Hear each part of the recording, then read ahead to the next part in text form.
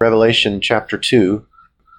Revelation chapter 2, we shared last week that we felt that the Lord had directed us to these letters, to these 7 churches. I anticipate we will examine our hearts before the Lord, certainly with each passing week, but He has led us back to these letters. We will not at length discuss what we did not look at in chapter 1, but we'll refer back to some of the things that were said there. But this first letter written to the church in Ephesus, John writing at the instruction of the Lord Himself, so these are certainly the Lord's words. The Lord says to John, "To the angel of the church in Ephesus write, the words of Him who holds the 7 stars in His right hand, who walks among the 7 golden lampstands. I know your works, your toil, and your patient endurance, and how you cannot bear with those who are evil, but have tested those who call themselves apostles and are not, and found them to be false. I know you are enduring patiently and bearing up for my name's sake, and have not grown weary. But I have this against you, that you have abandoned the love you had at first. Remember, therefore, from where you have fallen, repent, and do the works you did at first. If not, I will come to you and will remove your lampstand from its place, unless you repent. Yet this you have, you hate the work of the Nicolaitans, which I also hate. He who has an ear, let him hear what the Spirit says to the churches. To the one who conquers, I will grant to eat of the tree of life, which is in the paradise of God."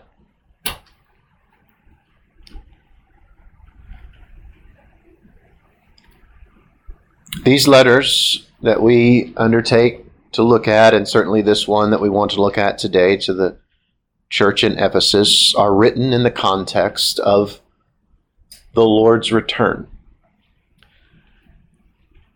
And in the closing verses of chapter 1 and in other places in chapter 1, that context is made abundantly clear. In verse 8 of chapter 1, the Lord says, "I am the Alpha and the Omega, says the Lord God, who is, and who was, and who is to come, the Almighty." So God tells us, without any lack of clarity, that He is the Alpha and the Omega. The church in Ephesus has lost its first love. That is the disease that has started to afflict them. There may have been a lot of other things to say that followed from that, but they'd lost their first love, and Jesus is writing to them.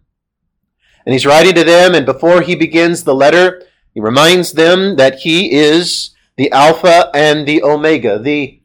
In the Greek alphabet, there's 24 letters, and the first letter is Alpha, and the last letter is Omega.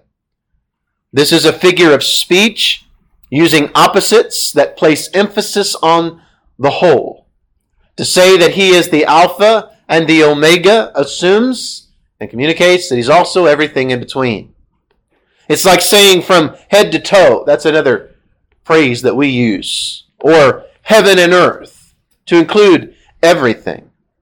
So the Lord God says that He is the first and the last and everything in between. The church in Ephesus is struggling with having lost or abandoned, as it is said here in the ESV, their first love.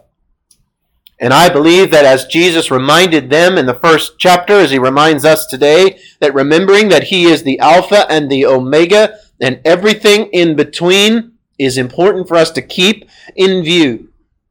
You see, I believe that acknowledging God as the everything in between in our lives is where I believe we most often struggle.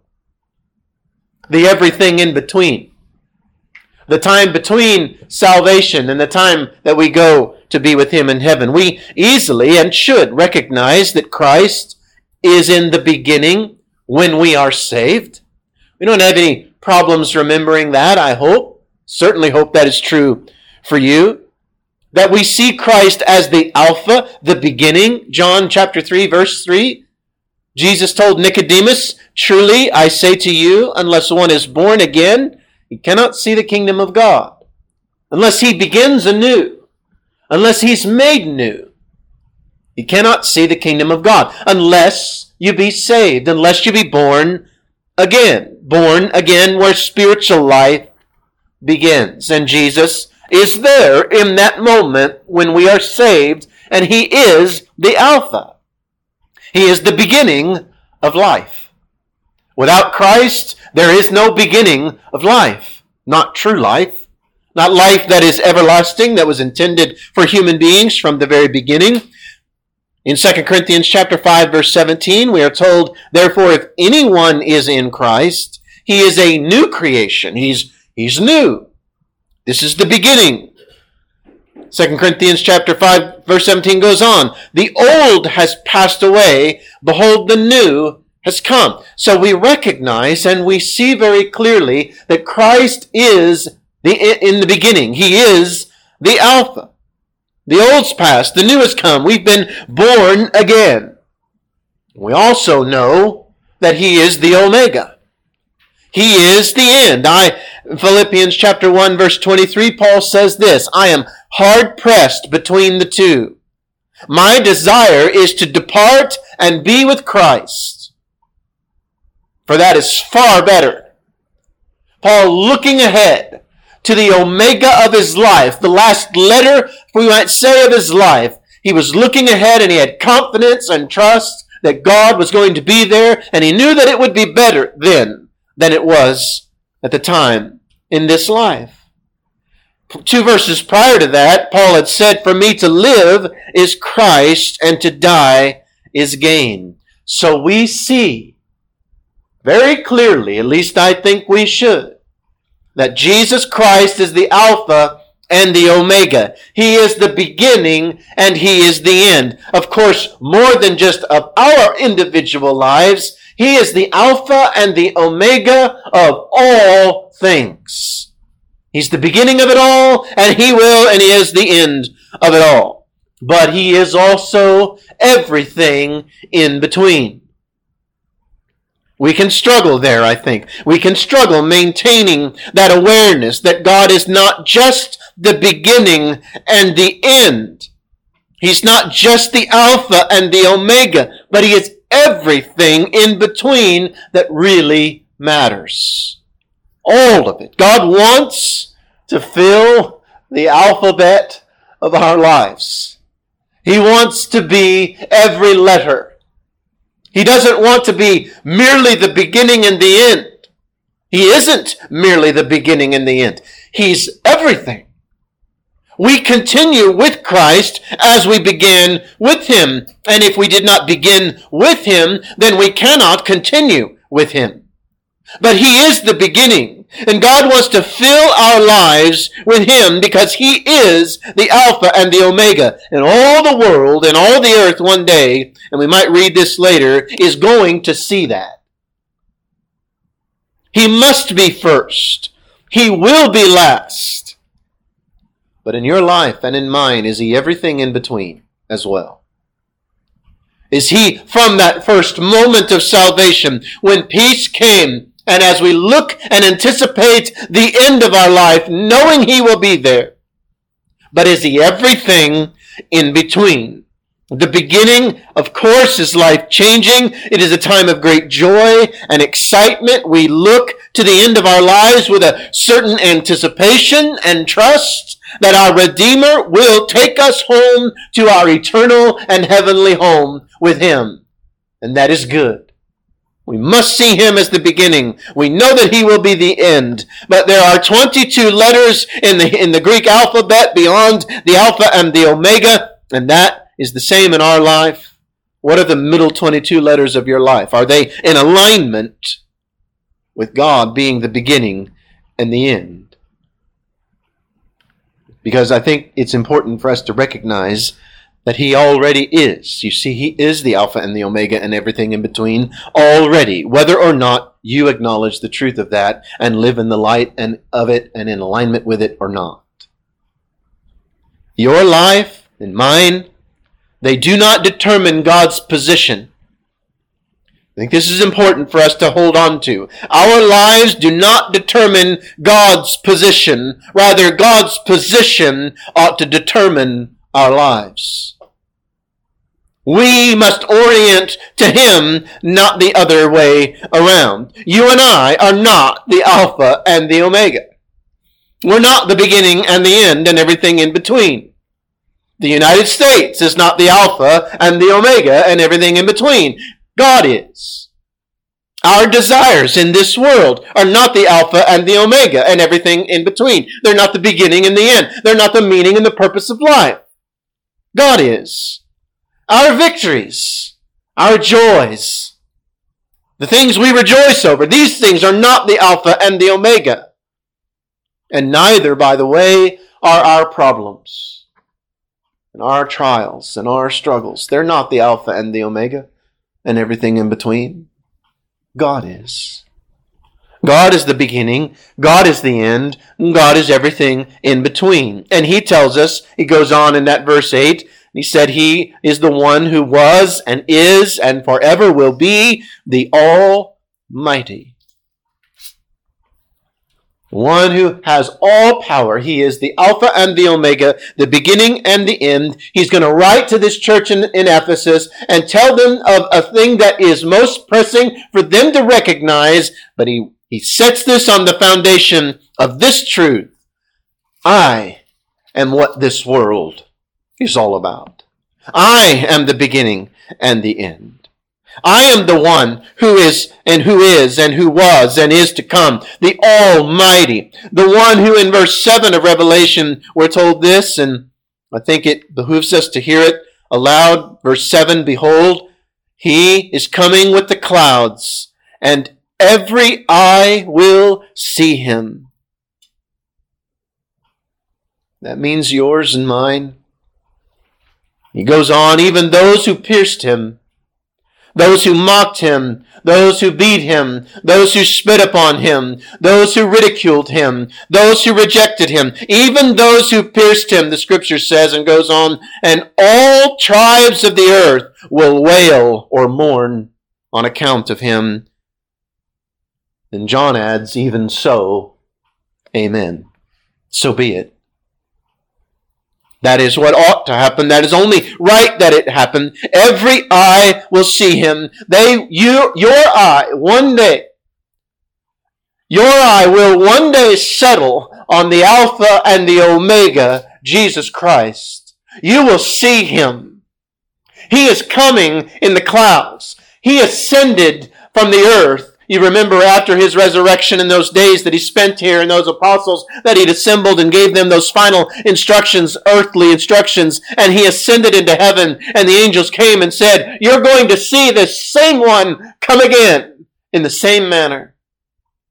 Your eye is going to see the Alpha and the Omega, the beginning and the end, the Almighty, the one that every other eye is going to set their eye upon. And I will tell you this, when my eye is set upon Jesus Christ, when he comes back, I won't need to look around and see what everyone else is looking at. They too will be looking at Jesus Christ and him alone. They might be calling for the mountains to fall upon them and hide them from him because they are not right with him and have rejected him. But every eye is going to see him. One of the things that unites all of the human race, whatever your tribe, whatever your citizenship, whatever your intelligence level, no matter who you are, one thing that unites us all is we are all going to one day set our eye upon the Alpha and the Omega, Jesus Christ. We're going to see him when he comes again. And so it is in this context that Jesus writes to the church at Ephesus, and he calls out to them to notice something most important. You've abandoned your first love. This Alpha and Omega. You've abandoned your love of him. You've walked away. You've set it aside. But he begins and he gives them a number of commendations that we don't want to skip over. He does tell them, look, I know your works. I know them in verse 2. I know your toil. God is not, and the Lord Jesus Christ is not ignorant of our toil. And he wasn't ignorant of the toil in Ephesus either. He wasn't ignorant of their struggle. And that's what in the Greek, the word toil, it's a state that's characterized by troubling circumstances. Troubling circumstances. And we look around in our own life, and there are a number of troubling circumstances. God says to us, I know them. I know your toil. I am aware of them. They do not escape my attention. I am the Alpha and the Omega, I have said. I am the Almighty. I know your works. I know your toil. And I know in the midst of that toil, I am aware of your patient endurance, which is a capacity to continue to bear up under difficult circumstances. God knew this was a church that had its troubles in the world. And the Lord Jesus Christ knows that all of us, every one of us, is going to have trouble in the world. He told us that we would. And so Jesus tells them, look, I know. He sets this first before them. I know your trouble. I know your toil. And I know you are patiently enduring. He goes on and he tells them, and I know that you separate yourself from those who are evil, that you can't bear with them. I know you do not find the evil in the world. In a way, Jesus tells the church in Ephesus, I know you do not find the evil in the world a comfortable place to reside. So you separate yourself from it as much as you can. I see it. I recognize it. I acknowledge it. I know it's true. And by the way, this should be an attribute of all of God's people, and certainly the church, the individual churches. This should be an attribute common to us all, that we are separate as much as possible from sin. The Ephesian church, to its credit, had not grown accustomed to or desensitized to the sin that surrounded them. They had resisted it, at least in some measure, a measure acknowledgeable by the Lord himself, and he notes it. I know that you separate, and you can't bear it. I know your patience. I know your toil. I know you separate yourself as much as you can from sin. I know you've not grown accustomed to it. I know you're not desensitized to it.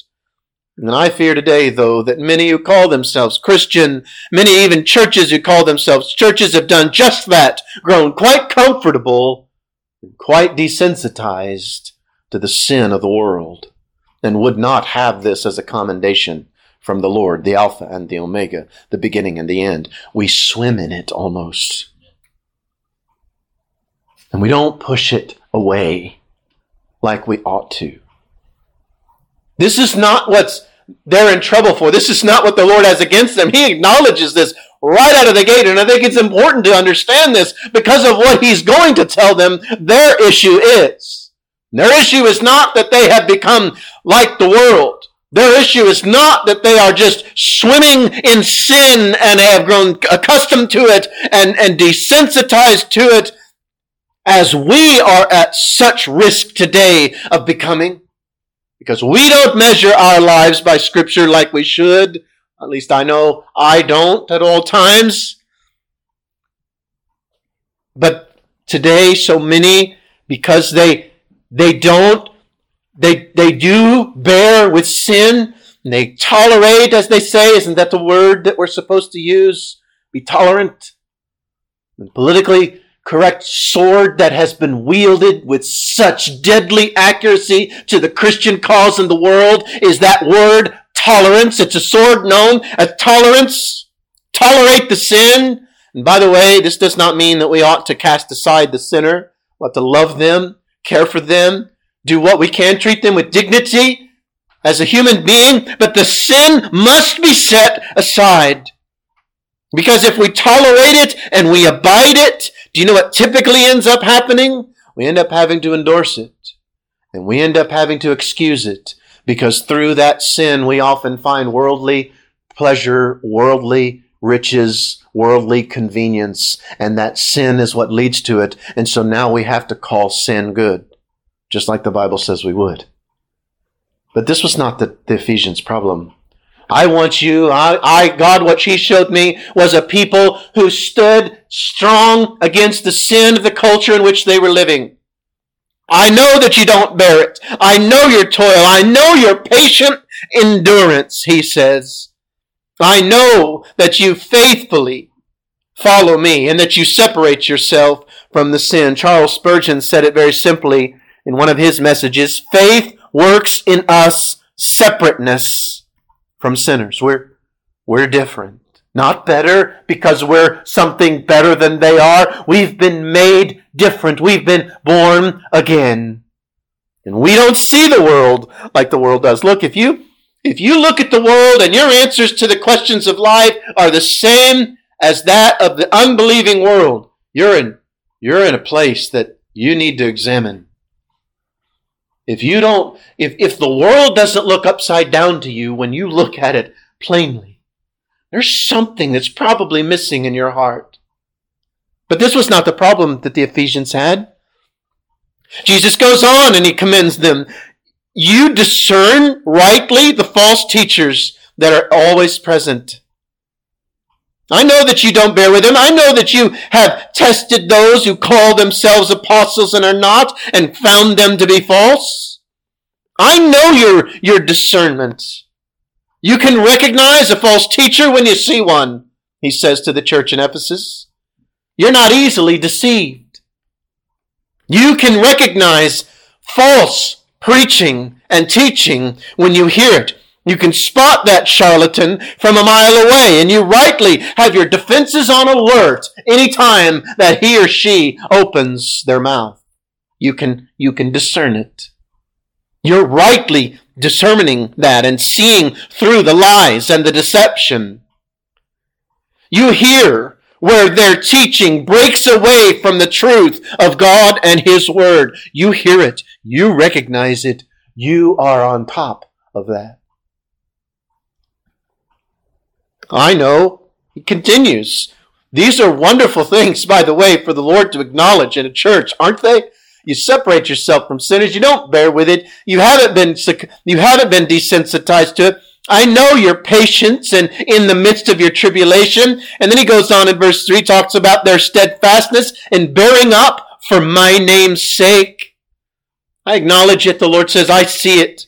I know your works. I am the Almighty. I see all. I am all. The Lord says, in a sense, the reason for your patient endurance and steadfast bearing up, I recognize that in your heart and in your motive, it is for my name's sake. This is a wonderful commendation of the Ephesian church. You bear it, and you do it all for my name's sake.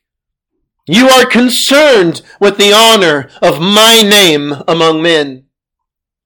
You continue in the struggle of this life as one of my people because there is a present concern for my name, not yours, but mine. You see, it's not your name that should concern us, except as our name is associated with the name of Christ and the name of God. We ought to desire a good name. Solomon tells us that, doesn't in Ecclesiastes? A good name is a treasure. Our name ought to be thought of well. I hope that when people think of me, though they're going to have plenty of things to say that I have shortcomings, I pray essentially they say there's a good name there. But I hope and I pray that my motivation for that is not so that my name might be good, but that my name, as it's associated with God's name, does not taint His in any way farther or greater than it already does. We ought to desire a good name, but again, may our desire for a good name rest upon a greater desire that the Lord's name be magnified and not slandered or otherwise harmed when we associate our names with His. And Jesus writes to the church in Ephesus, I know that your concern is for my name. I acknowledge it. I see it.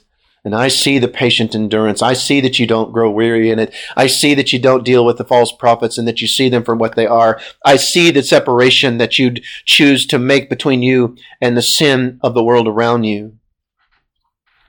It seems to me, after this commendation from the Lord, it seems clear to me that the church in Ephesus, that Ephesian church, if we would have been around at the time of John's writing, we would have looked at that church in Ephesus and we would have said, sound church, good church, solid church. And I don't know that we would have been wrong in our estimation, but that's what we would have said. We would have seen a people concerned with the Lord's name. We would have seen a people concerned with accurate presentation of the gospel message and standing against false prophets. We would have seen a people concerned about the Lord. We would have seen them and said, this was a strong church. They weren't walking in open acceptance of sin or deception. They were theologically accurate and orthodox in their practice. I think men would have said of the church in Ephesus, now there is a good church. But then we move on to verse 4. And this is where we need to spend some time. I know you've abandoned your first love, the Lord says. In a sense, you've left it. You have abandoned it. You've walked away. You've left it behind. You've gone on in the Christian life having laid down the most fundamental component of the Christian life itself. A love for God that surpasses all the other loves in your life. You've left it. You've abandoned it. A love that you had, Jesus says, at first. Do you remember that when you came to know the Lord and He saved you and you loved Him? I pray that after nearly 4 decades of being saved, that I know more today than I knew then. But I pray that I never walk away from that first love of Christ and of God. In the Ephesians, Jesus doesn't say you're about to. He doesn't say you're in danger of doing this. He says you've abandoned it. He sees through the surface. He sees through what they don't. And by the way, when others examining and considering the church in Ephesus and would have said sound church, I'm convinced that those in the church would have said the same thing. We are a sound church. Christ writes to them, He says, tell them this, John, they've abandoned their first love. A first love that fosters a freedom from sin, not through coercion or force of any kind, except the force brought to bear by a love for God and for Christ. Not a coercion of, you better do this or else. Not a fear of what men will think or do, but a fear of what it means to not love Christ the way we ought to love Him. In a way, I think the Lord Himself is talking to Ephesus, writing to them, and in a way, I think He says something like this: you've expanded your minds, and yet you have at the same time shrunk your hearts somehow. You've grown in some ways, but you have pulled back in the most fundamental. Now listen, this is my opinion here, by all means necessary and available. Expand your understanding of God and His Word, by all means available. But do not allow your heart to grow smaller while your mind grows larger. Don't allow that to happen.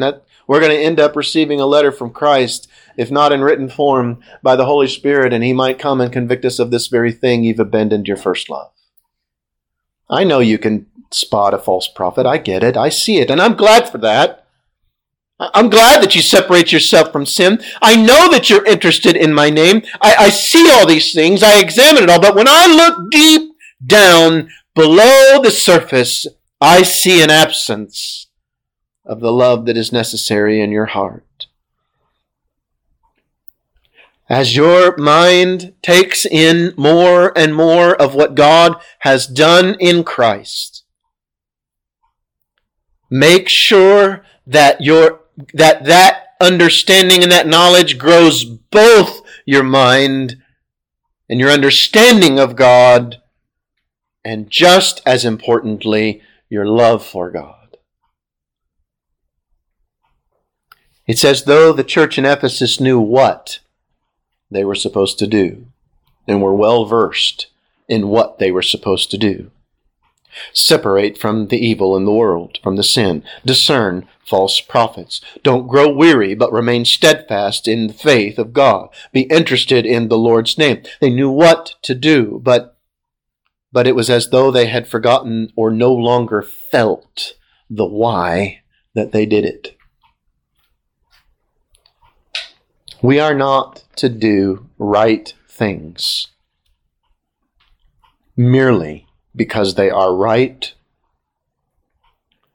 We are to do right things because we love God.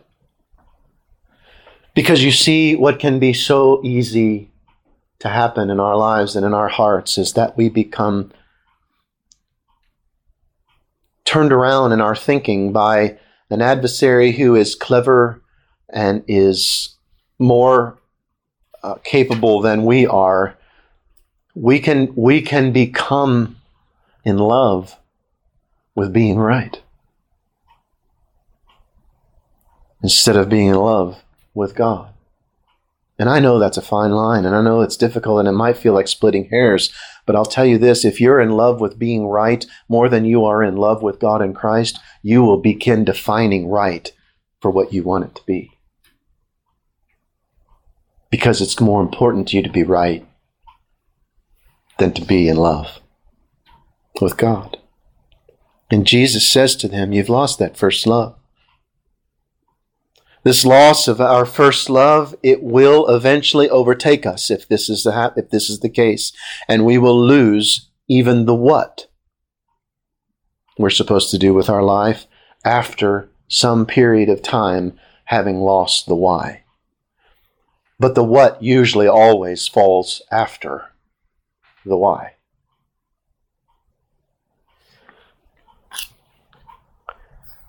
Quote Spurgeon again, it is the loss of your first love that makes you seek the comfort of your bodies instead of the prosperity of your souls. Many good things to say Christ had for the church at Ephesus, yet here Christ reveals that which has already been lost and that which threatens all that remains. And we'll move on quickly. What's the remedy? He doesn't just tell them what's wrong. He doesn't just say you've lost your first love. Period. He tells them what the remedy is. And if you, in examining your heart and me examining mine, if there's a reality to the fact that maybe that first love, maybe we're not willing to say, or maybe it isn't true that we've lost it, but maybe it's waning, maybe it's not burning as brightly as it has in the past at certain times. Well, what's the remedy? Christ doesn't just lay out the problem. He lays out the remedy. And the first step, verse 5, the first part of it, remember. Remember from where you have fallen. Remember what you were. Remember where you started.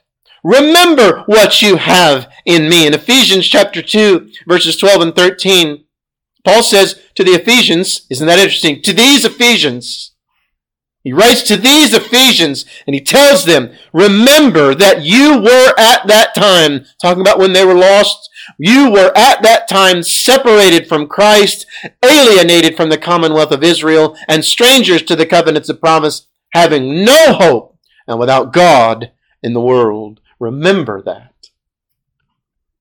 And then remember verse 13. But now in Christ Jesus, you who once were far off have been brought near by the blood of Christ. Remember.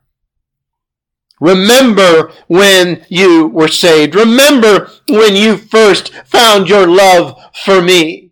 Remember that moment. Remember your conversion. Remember when you began following me. Remember that. What is the remedy for losing your first love? Remember it. And he says, repent next. The remedy for losing our way after salvation is the same as the remedy for finding it in the first part. Repent.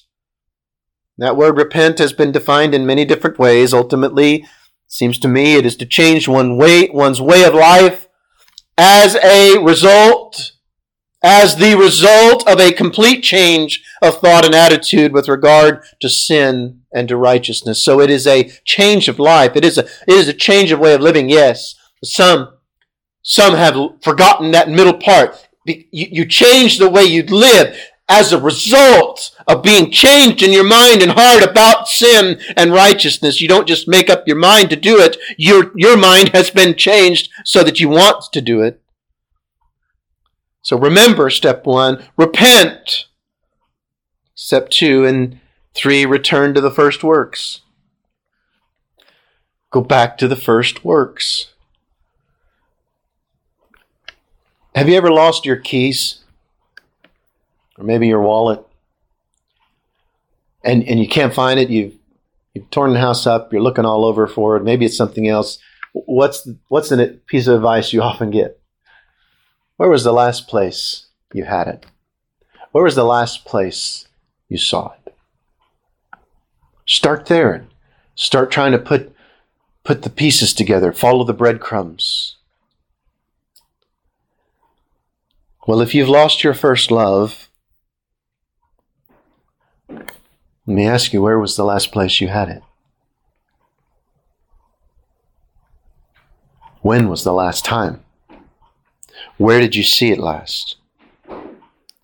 I will tell you this, it is not a new place that you need to find if you have lost your first love. It's not a new place that you need to find. It is a return to the place you have previously walked with God in Christ. It's not new ground. It's that old, well-worn, I pray, path through this world that has walked the path with God in Christ, where you wake up in the morning and you feel His presence. And I'm not talking about some spiritual mountaintop all the time. We live in a world that is difficult. And Jesus said that, didn't He, to the Ephesians? I know your toil. I know your strive. I know this is difficult, but you've lost your first love. And you might say, how can I know if I've lost my first love? I think you know. I think in our hearts we know. And I think it's a constant battle in this life. But if you've lost it, you've abandoned it, and you want to find it again, and by the way, all of this assumes that you had it in the first place, does it not? How can you abandon what you did not first have? How can you lose what you did not first possess? So this assumes the first love was there at one time. And when we lose it, the advice must be to go back to where we found it. Do the first works. Read your Bible, pray, surround yourself with others who are believers and followers of Christ. Do the things that you know you ought to do, not just to be right again, but to find again that path of life where the love of God and love for Christ motivated, enlightened all that you did. Do not set yourself up for failure with the things you watch, the people you spend time with, the things you read, the things you allow yourself to ponder that lead you away from God. Do the first works. You've lost your love of me, He says. You've lost that first love. It no longer lights the path to you. Other things do. But look, there are no shortcuts in the Christian life to a close fellowship with God. So do the first works. There's a reason in Scripture that God so often repeats Himself. We don't need a new instruction. We need to be reminded of those that are already given. Why do this? And I'll close here shortly. Why is any of this important? Why go down this path, though? What is so concerning? Aren't we orthodox, the Ephesian church might say? Aren't we? God, Lord, you yourself told us that we can spot a deceiver, that we've separated ourselves from sin. You yourself, Lord, said that we endure pain and difficulty and trial for your name's sake, and that we aren't growing weary. You told us these things about it. Why is it so important that we go down this path and acknowledge the fact that we've lost our first love? Why is this path so necessary? And the answer is because the Lord knows what's at stake. It can be painful to remember from where we have fallen, can't it? It can be painful. Why would we go down that path? If we aren't careful to follow the plan of remedy Christ gives, remembering can actually discourage us. We must not allow this to happen. What's at stake is worth the path. It can be difficult. It can be painful to remember. And if we leave it there in remembering where we once were, when we had the love of Christ in our heart the way we ought to, that can be a hard thing. Very similar to the time when we got saved, that understanding and light comes, and understanding comes to our heart that we're separated from God. But we ought not to stop there. That's not the only step to the remedy. You have to go from remembering to repenting. Repentance is like rain that washes away our pride, yet we so infrequently pray for such rain. We'd rather the pride remain. Remember your first love and how God's way, God's will was all that really mattered to you because of your love for Him. And repent, and let the rain of repentance wash away all of the filth that has been allowed to take the place of the love that you had for God in the first place. It can be a humbling thing to repent. It can be a difficult thing to remember. It can feel like we've lost ground to return to the first works. We want something bigger, something more grand, some spiritual mountain to climb. But such is not the path that the Lord gives. He says, remember, repent, and return. But why should we heed this call? Because He knows what's at stake. The Lord said He will come and take the lampstand. If you don't fix this, I will come to you and remove your lampstand from its place. And at the end of chapter 1, He tells us what that is. That is the church. I'm going to remove it. That's what's at stake. Why should we go down this difficult path when it seems on the surface that everything is fine? Because of what is at stake. The Lord has promised that He will never cast aside those He knows. He's promised it. We can be assured of it. But He is not writing here to individual people. He is writing here to individual churches. And when enough people in an individual church have lost their first love, enough that Christ sends them a letter acknowledging and saying this is the case, then that church is at great risk. There is no promise anywhere in the New Testament that the church of the Lord Jesus Christ will abide where we are.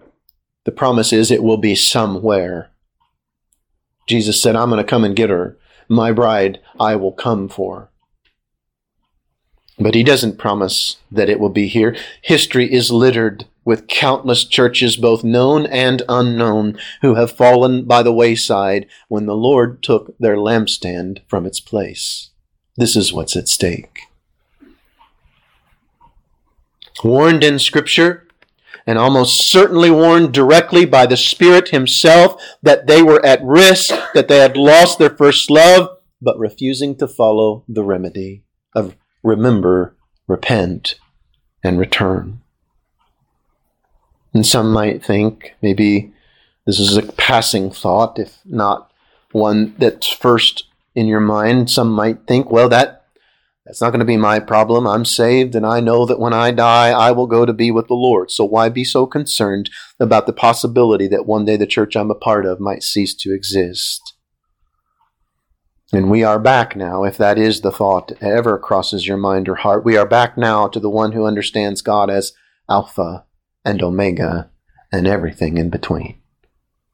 He's everything. Not you. Him. If that is your thinking, and I don't suspect it is for us, perhaps, but others maybe. But if it is, you've got a long way to go to return to your first love, but you can. Maybe you've lost your desire to please the one that you love. You've lost the desire to share his love with others that he has given to you. You are looking at the world and your life with a focus on yourself rather than the Alpha and the Omega, the beginning and the end, and once again, everything in between. Augustine said this: he loves thee too little. Speaking to God in prayer, God, he loves thee too little, who loves anything together with thee, which he loves not for thy sake. Do not substitute a love for the things of God for a love of God.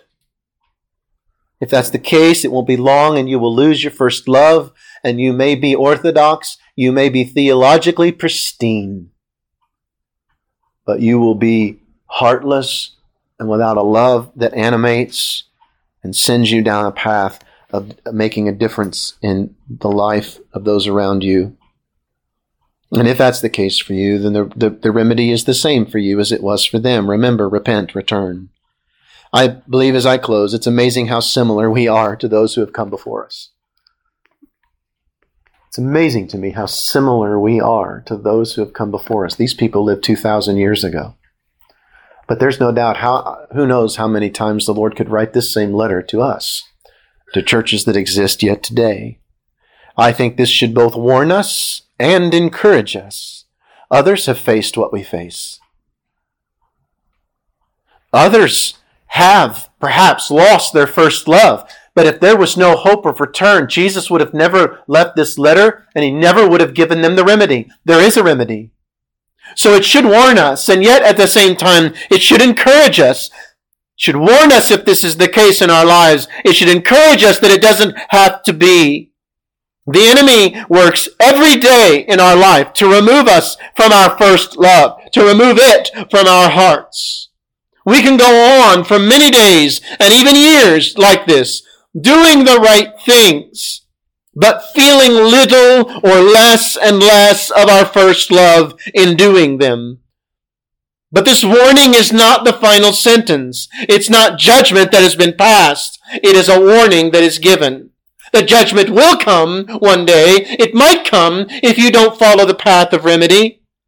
So it must not be ignored, this warning, but it must not be understood as the end of the matter, because it isn't. I pray it is the beginning of the path to remedy, if this is the case in our hearts, that we remember. We remember being lost. We remember the Lord saving us and giving us peace. We remember him setting our feet on a rock and establishing our goings. And then beyond that, we remember the times that he's been with us and been near us and watched over us and cared for us. And we remember that though this life gives us difficulty and trial and hardship, that he has always been there and that he sent his son to die for us so that we might have life in him. And we remember that. And that remembering brings us to a place of repentance. Lord, I'm sorry for forgetting these things. I'm sorry for doing these other things in a sense. I'm glad, Lord, that you have made it so that I can at least stand for you in some way. But I know that I'm at risk if my first love is lost. And I know that those around me are at risk. So, Lord, I thank you for reminding me, and I repent today, and I want to change my attitude, and I ask you to change my attitude about my life. That I wouldn't just go on and on doing the right things, but not feeling the love for you that I want to feel. I thank you that it's not the final sentence that you're giving to me, but it is a warning to my heart that sentence is coming if I ignore it. But I understand it's not the end of the matter. So I pray for us and for all who at various times in our life as we walk through this world and we wax and we wane because of our sin and we allow the coldness of our own heart and the trials of life maybe to rob us, to pull from us the love of Christ that we ought to have there, that we would remember, that we would repent, and that we would return. And finally, remember the last thing I want to share with you, it's written to a church. This letter is written to a church. It is written to individuals in a sense because individuals make up a church, but it's written to a church. And so we pray for ourselves that our first love would not wane, and if it has, that we would remember, repent, and return. But we pray for and encourage others as well. That as a church, our first love would not be dim, and that light would not go out. And that when people walk through the door, they sense it.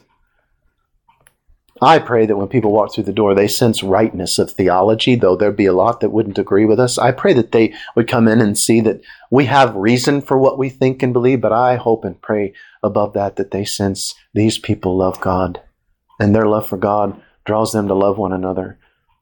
That's the difference. And Jesus knew it, and he starts with this Ephesian church.